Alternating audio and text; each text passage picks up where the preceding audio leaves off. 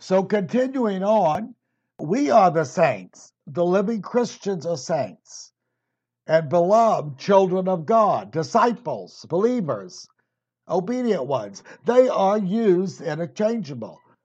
The false heretics say, oh, you can be a believer but not a disciple. That's a lie from the pit of hell. It's a demonic teaching. If he is not Lord, you're not saved. Very simple. When Paul and his helpers preached the gospel, it said they got many to believe, and immediately he said to them, if you continue in the word, you will be his disciples. Indeed. See, to make notice, Jesus made no distinction. These are lies to excuse people's sins. That's what they are. They're propagated by the devil. If you're not going to obey the Lord, don't say he's your Savior, because he's not. You will experience the wrath of God at the day of judgment. God is not the father to the sinners of the world. He's the father of all spirits. It simply means originator. Everything originates from him. But he is not a spiritual father to the sinner, only to those who submit to him and to the Lord Jesus. Then they become, we could say, his family. Okay? And he does this because of Jesus Christ. Okay? And he always will do it that way. God is not father to the sinner or the lost. Satan is the God of the people of the world who are sinners.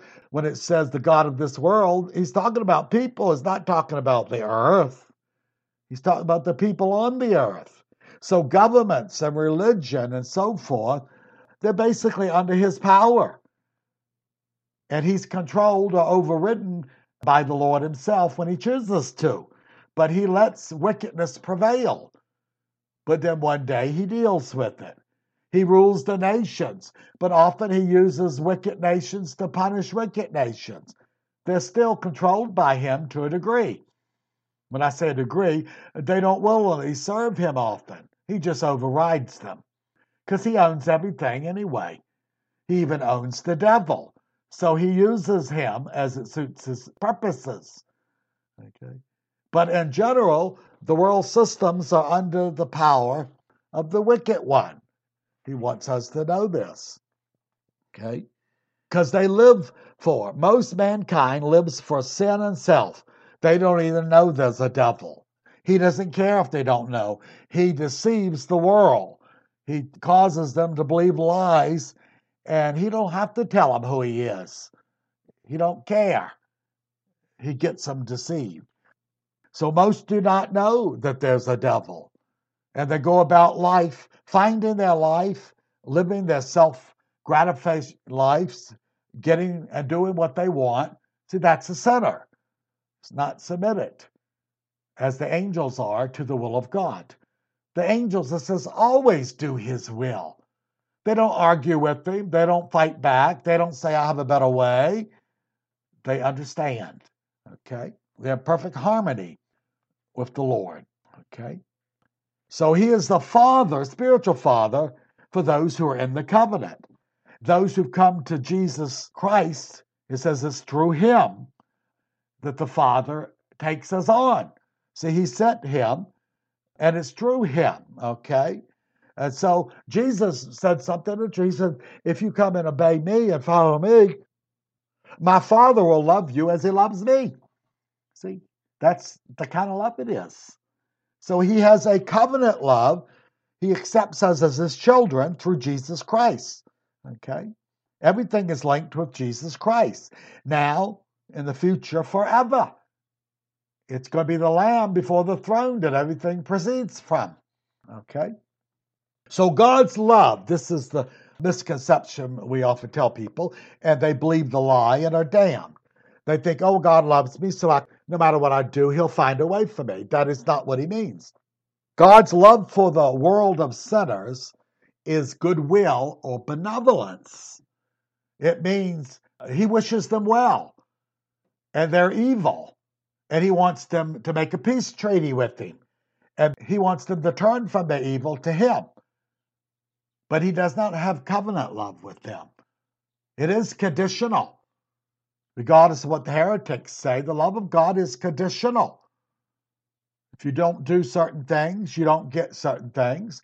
And if you do certain things, you do, and certain things will be taken from you. So the love is not permanent unless you stay with the Lord.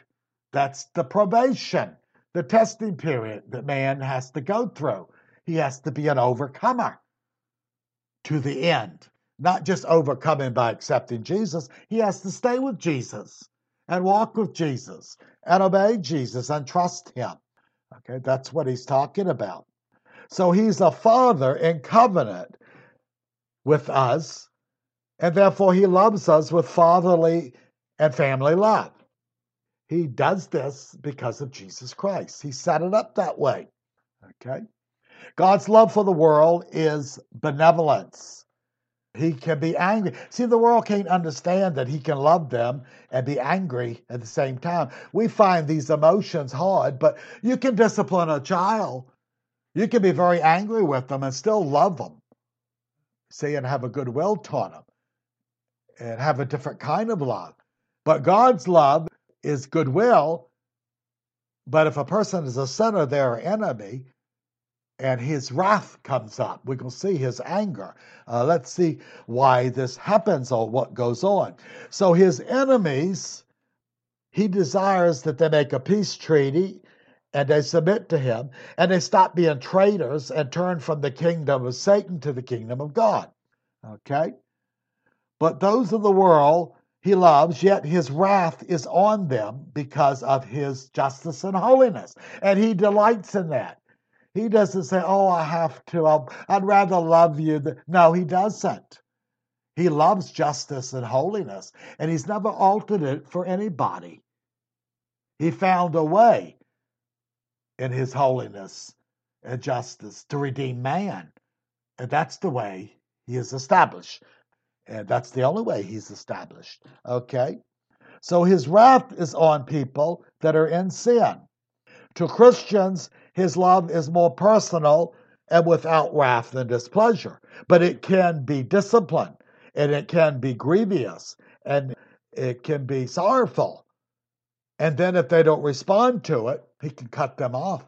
And the scripture says he will. See?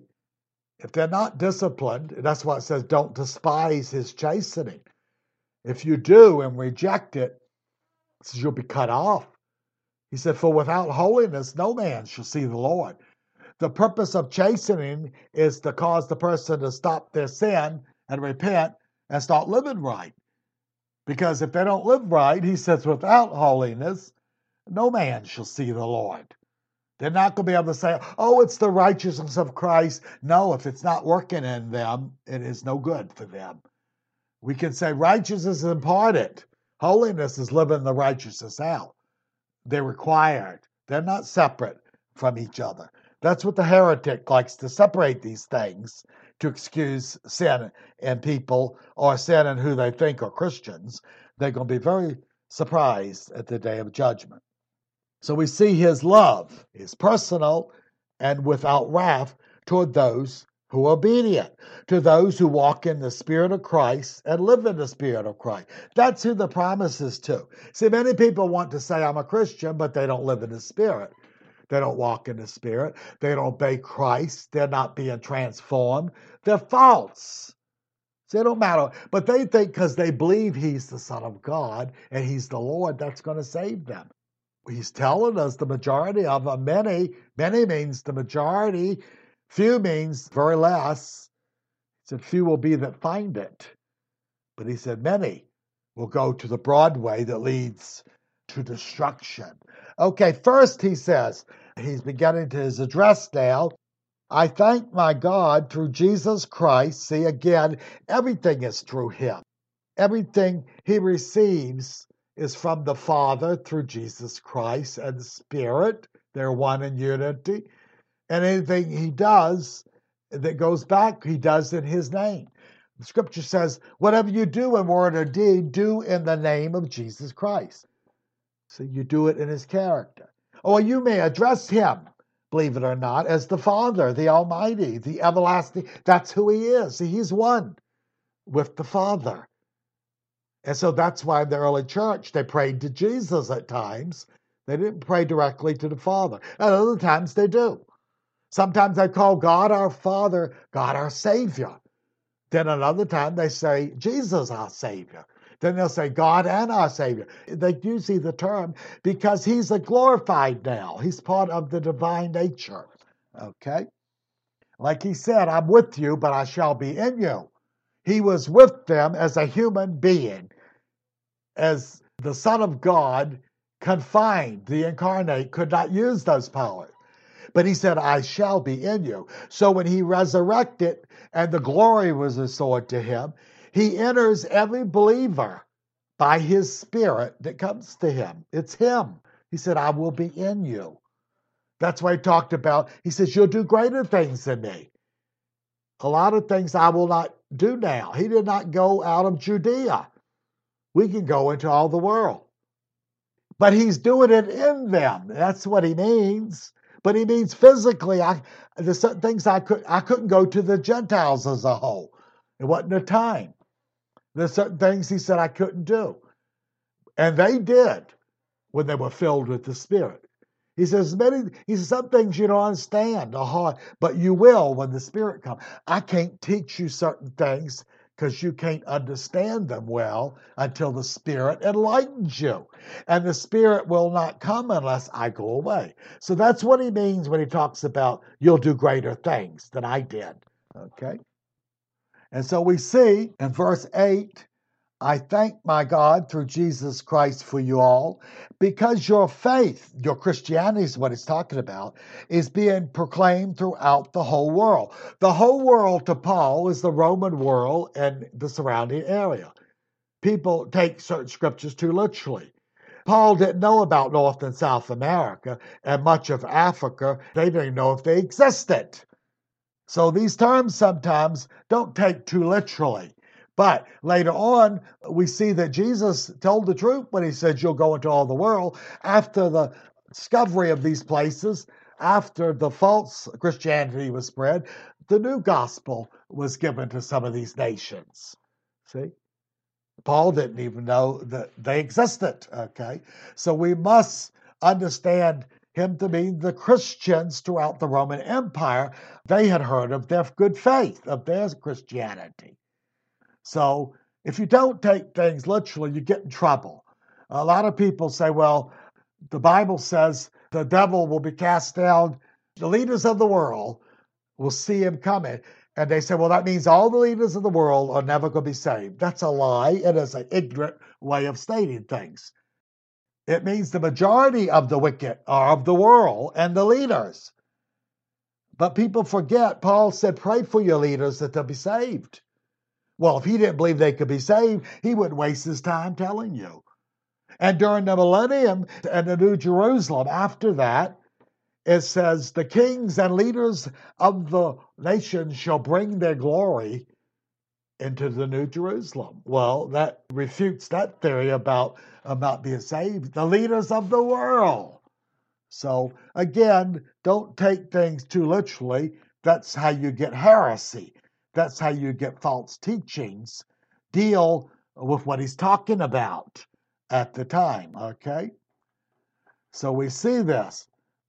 This is rightly handling the word of truth. This is not just picking a scripture out. See, that's what the heretic does. He builds everything on a false assumption, or he twists one scripture and he forgets the other 50 scriptures. And Peter said that's what they're doing to Paul's writings. And he says that Paul's writings are scripture. Well, how did he say that? He said because they do that with all scripture. See, he's referring to it indirectly that Paul's writings are scripture. What are they perverting and twisting? Faith and grace. Isn't that interesting? They're still doing it. A lot of them are doing it. Once saved, always saved, faith alone. All of these things are perversions of the truth. And he said that they'll do it to their own damnation. So you can't twist and torture. That means you make it what it is not. You change its shape. So the word of God is not a rubber band. It's solid in what it says, if you know the truth, if you can put the truth together. But the Lord keeps the truth from a lot of wicked people. And so they will start to believe lies, and heretics will start to believe lies, and the Lord's response is leave them alone. See, if you warn a person a couple of times, the apostle said, he's talking to pastors and Timothy and other, he says, you warn a heretic at least 2 times, and then you don't have nothing to do with him. You throw him out. There was none of this hound the person for 40 years until he gets saved. Oh, we'll wait until he dies, and then he'll be afraid, and then he'll accept the gospel. The gospel won't be offered because he's hardened himself. See, God will be more gracious than the one who has received less. People in the third world might get away with a deathbed repentant. Not in most of Europe and America. They're not going to be able to pull that card, okay? Especially if they live for 30 or 40 years rejecting the gospel, and then they want to get saved because they're afraid of hell. That is not the reason, and nor is the Lord's purpose to save them. See? They think God's wringing his hands, trying to keep everybody out of hell. Well, let me tell you, most people are going to hell, and their torment and their smoke is in favor with God, his righteous indignation. He'll have nothing but contempt, and he will despise them. There will not be one good thought toward the people who end up in the lake of fire. That's the God of wrath. That's what we're being warned against. And when ministers don't preach, there's no fear and trembling. Work out your own salvation with fear and trembling, for God works in you to will and do his purposes. What's the fear and trembling for? It's for the Christian, that you reverence God, that you do not sin against him. That's what it's talking about, a certain fear. Paul said once when they're preaching the gospel, he warned them he said, continue in the fear of the Lord. People who don't have the fear of the Lord and think he's their daddy and Santa Claus, they're going to be surprised one day. Okay?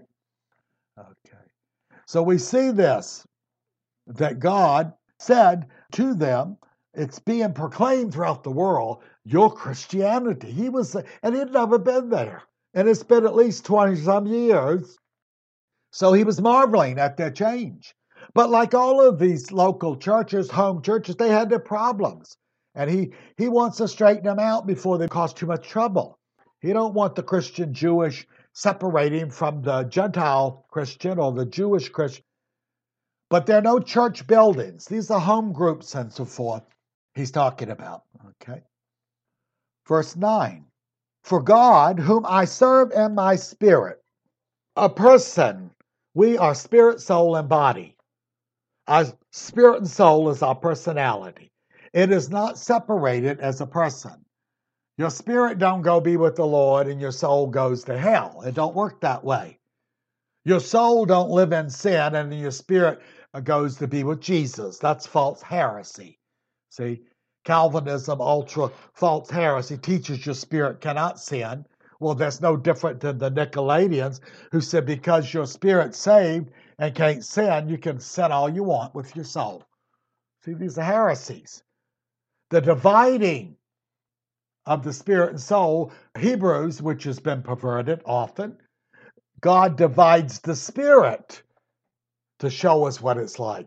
God divides the soul. He does not divide the soul from the spirit. That's the heresy that so much is built on. Okay? So if we understand that, if we're a Christian, we serve God through our spirit first. Our soulish part and our human part are supposed to obey our spirit. They're under that control.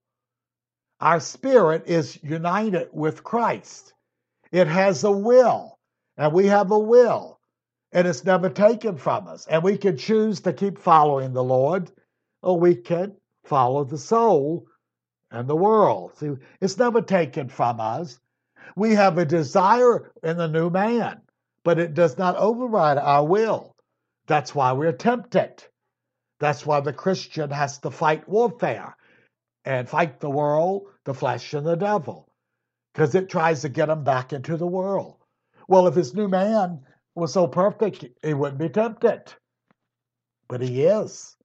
And see, it's the will. God always gives us the responsibility. We can choose to stay with the Lord or leave the Lord to a degree, as long as God's being gracious.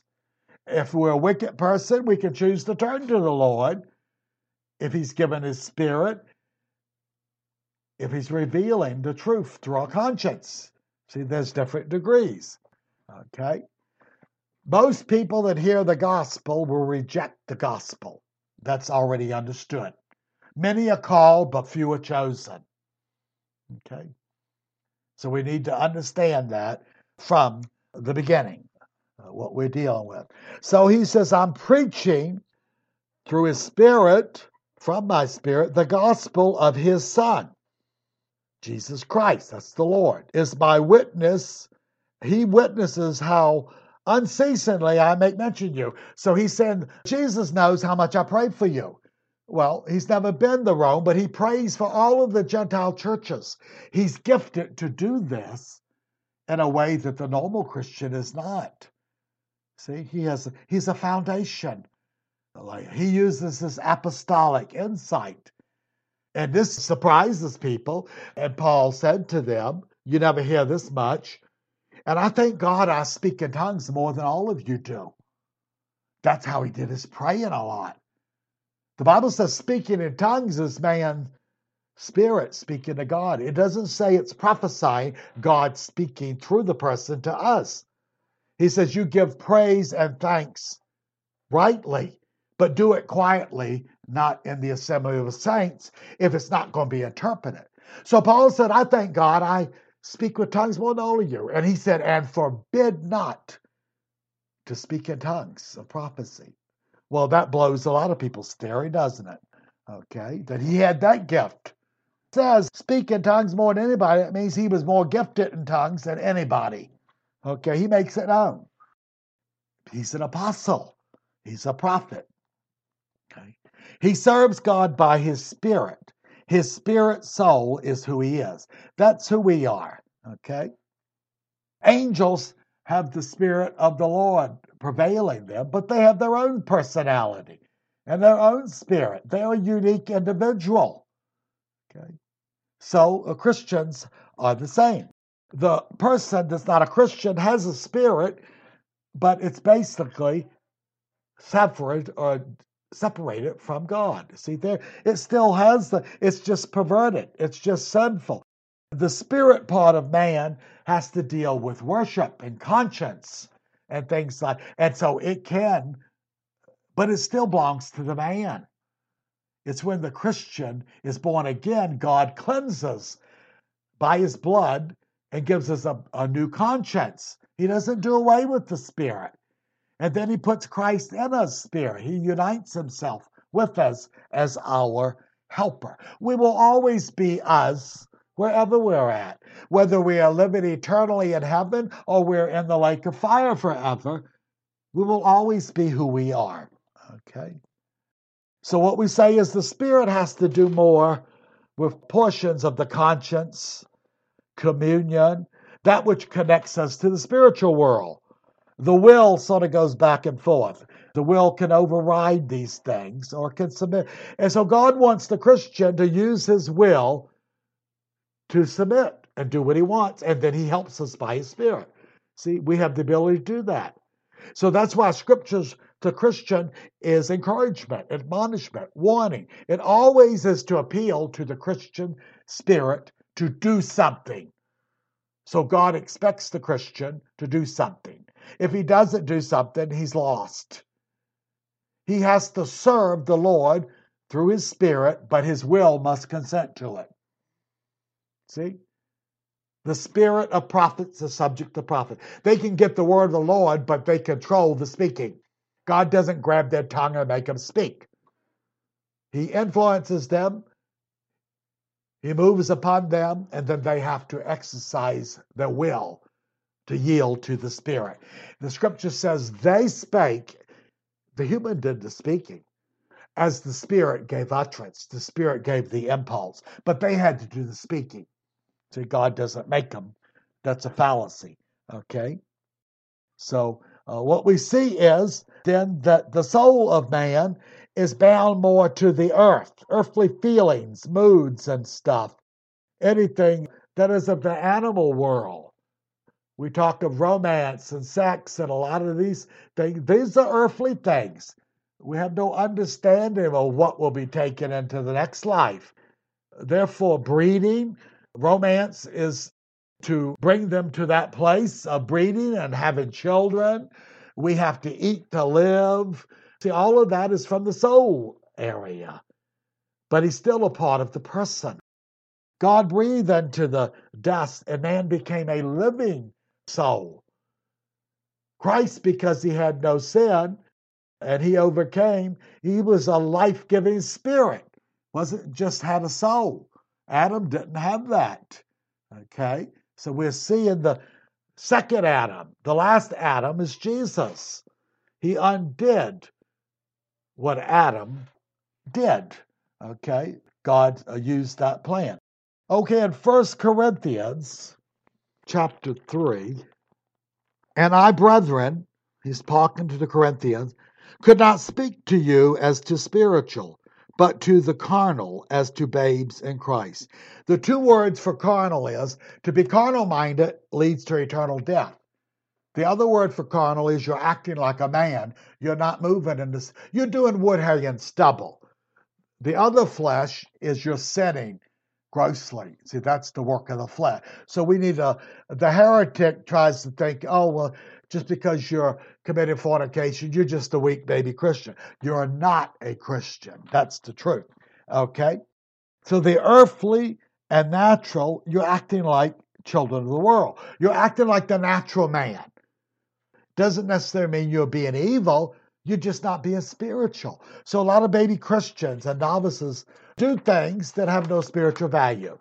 Oh, they want to give. Say a young novice wants to give. But he thinks, oh, they're going to think so good of me, and I'm going to teach them, and I'm going to feel so good for it. See, that's vain. That's carnal. That's acting. The world wants attention. They're not doing it for Christ and in Christ. They're doing it for the self. I hear them all the time, these men who say, oh, we give the glory to God. And they prance around and they let people know they're millionaires and they flaunt everything because they're of the world. They're not of Christ. But they say, oh, I do it for God's glory. He's a lying shepherd. That's what we have to deal with today. I'm sorry, I was a part of a ministry that was both ways, and they had guests that came in, and we had Christian so-called women, and they would sing to the Lord. It was so beautiful as their boobs bounced around, and you could see their nipples. Don't tell me they're holy of the Lord. See, that's the world Christianity. That's not the Lord's. So later in Romans, he says, we serve in newness of the Spirit. Spirit to spirit, not soul and national. If we don't worship the Lord from our spirit, our emotions and moods and anything in the natural done is worthless. So I hear many people sing songs. That's why they come to church. If they didn't have singing, a lot of them wouldn't go to church. Well, let me tell you, Jesus said something to the temple worshipers back in Ezekiel's time. He says, you sing and you play musical instruments, and they played well. And he said, they stink.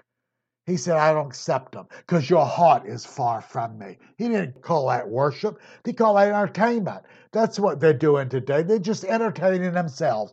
They want to sing until they feel good and emotional. It has nothing to do with the Lord. See? If it's not spiritual, doesn't mean nothing.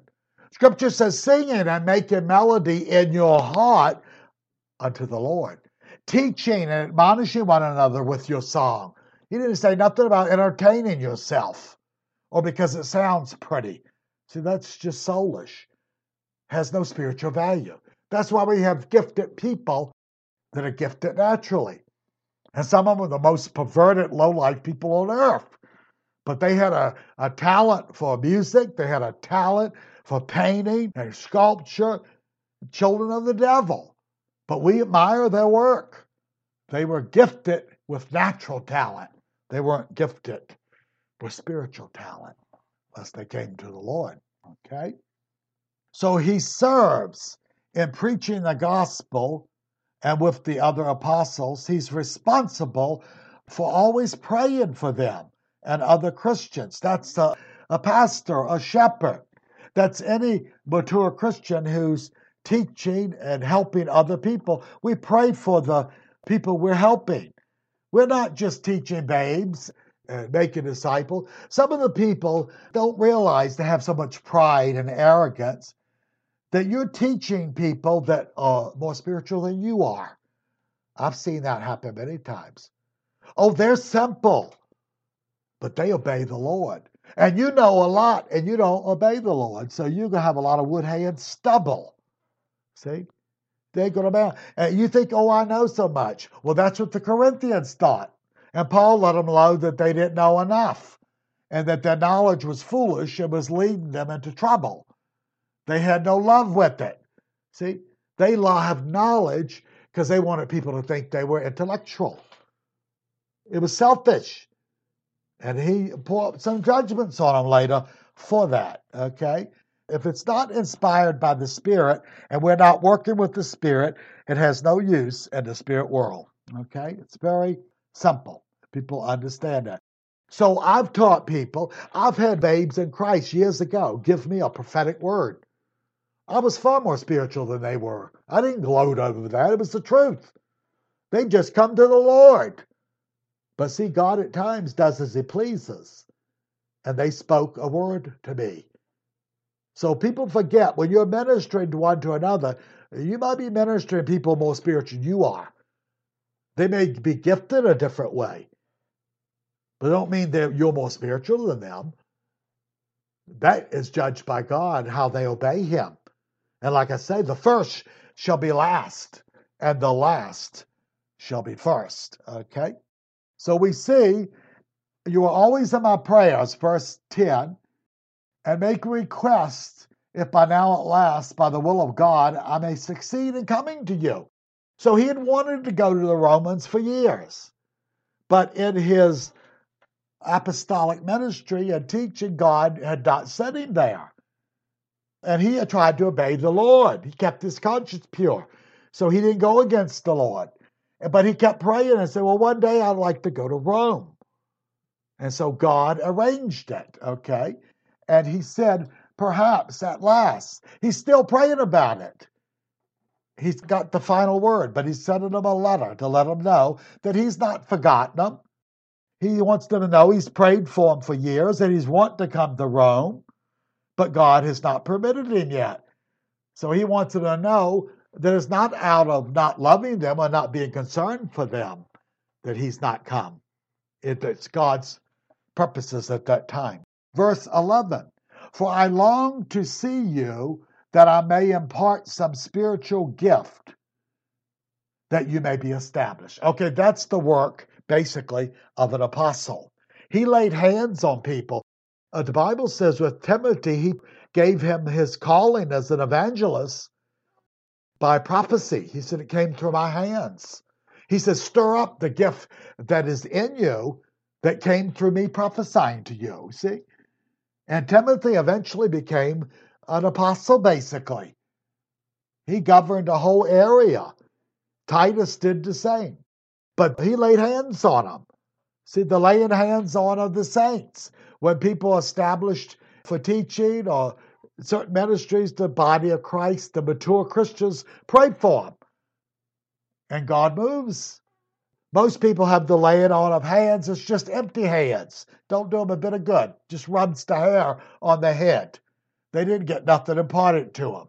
And God didn't call them. See, most people are called by men. If God didn't call them, they can lay all the hands they want on them. They're not called by God, okay? And even if people don't lay hands on them, God will override it when he sees fit, okay? So we see this, God's liberty to do certain things different ways when he chooses. So he wants to impart. I want to impart some spiritual gift. As the apostle to the Gentiles, he was gifted at times to display extra moves of the Spirit and to appoint people. See, he came back and he prayed with the elders and leaders, and then he saw some of them that God wanted to give them greater ministry. And so he pronounced this. He helped in the laying on of hands for elders to become teachers. He may have appointed some of them to go out and be evangelists. See, but the gift went through him. And he wants to do this with the Romans. He knows God, they are doing well and their name is spreading. So he thinks they need more. Much who is given, much is given. If you're faithful to a little bit. So God sees them as need to be gifted more, their fellowships. So that's why he wants to go also. So that was verse 11. Okay. Remember, Timothy and Titus were given higher ministry by the laying on of hands and by Paul prophesying with the other elders. Okay. Laying on hands, he's the one that did the prophesying. To establish them for ministry, gifts, service. God gives ministry and gifts in portion. And he can give more later. Or he can give another ministry later. That's his right. So if we're faithful to what he's given us, we can move forward. That's why I told the mature Christian, if you desire to be a teacher, an elder, and a deacon, he said, you desire a good thing, and you can get the blessing of the Lord. And so they laid hands on him, recognized their ministry, and let them go about their way. Okay? See, they chose to do that. But for the fivefold ministry, certain teaching, you have to be called. And James said, not many of you should choose to be teachers. He said, because we're going to receive a stricter judgment. So Paul would basically say, it's good if you desire to do that. But if you get this ministry, you can't walk away from it. You are accountable. You either rebel or you move up higher. You don't go back and regress. You get another ministry. You're to do something else for the Lord. But if you're not faithful, God can take it from you. So that's why James says, not many of you should seek to be teachers. So the ones that do seek, you better seek and understand your stewardship and responsibility beyond your zeal to minister for people. Okay? So that was verse 11. Let's go ahead and stop. Father, give us wisdom, inspiration, give us exhortation, admonishment, give us teaching and prophecy, Lord, that your word can be used for all, to the one who speaks it and to the one who hears it. Your spirit is to move if there's to be edification and if there's to be the life of Christ. Thank you.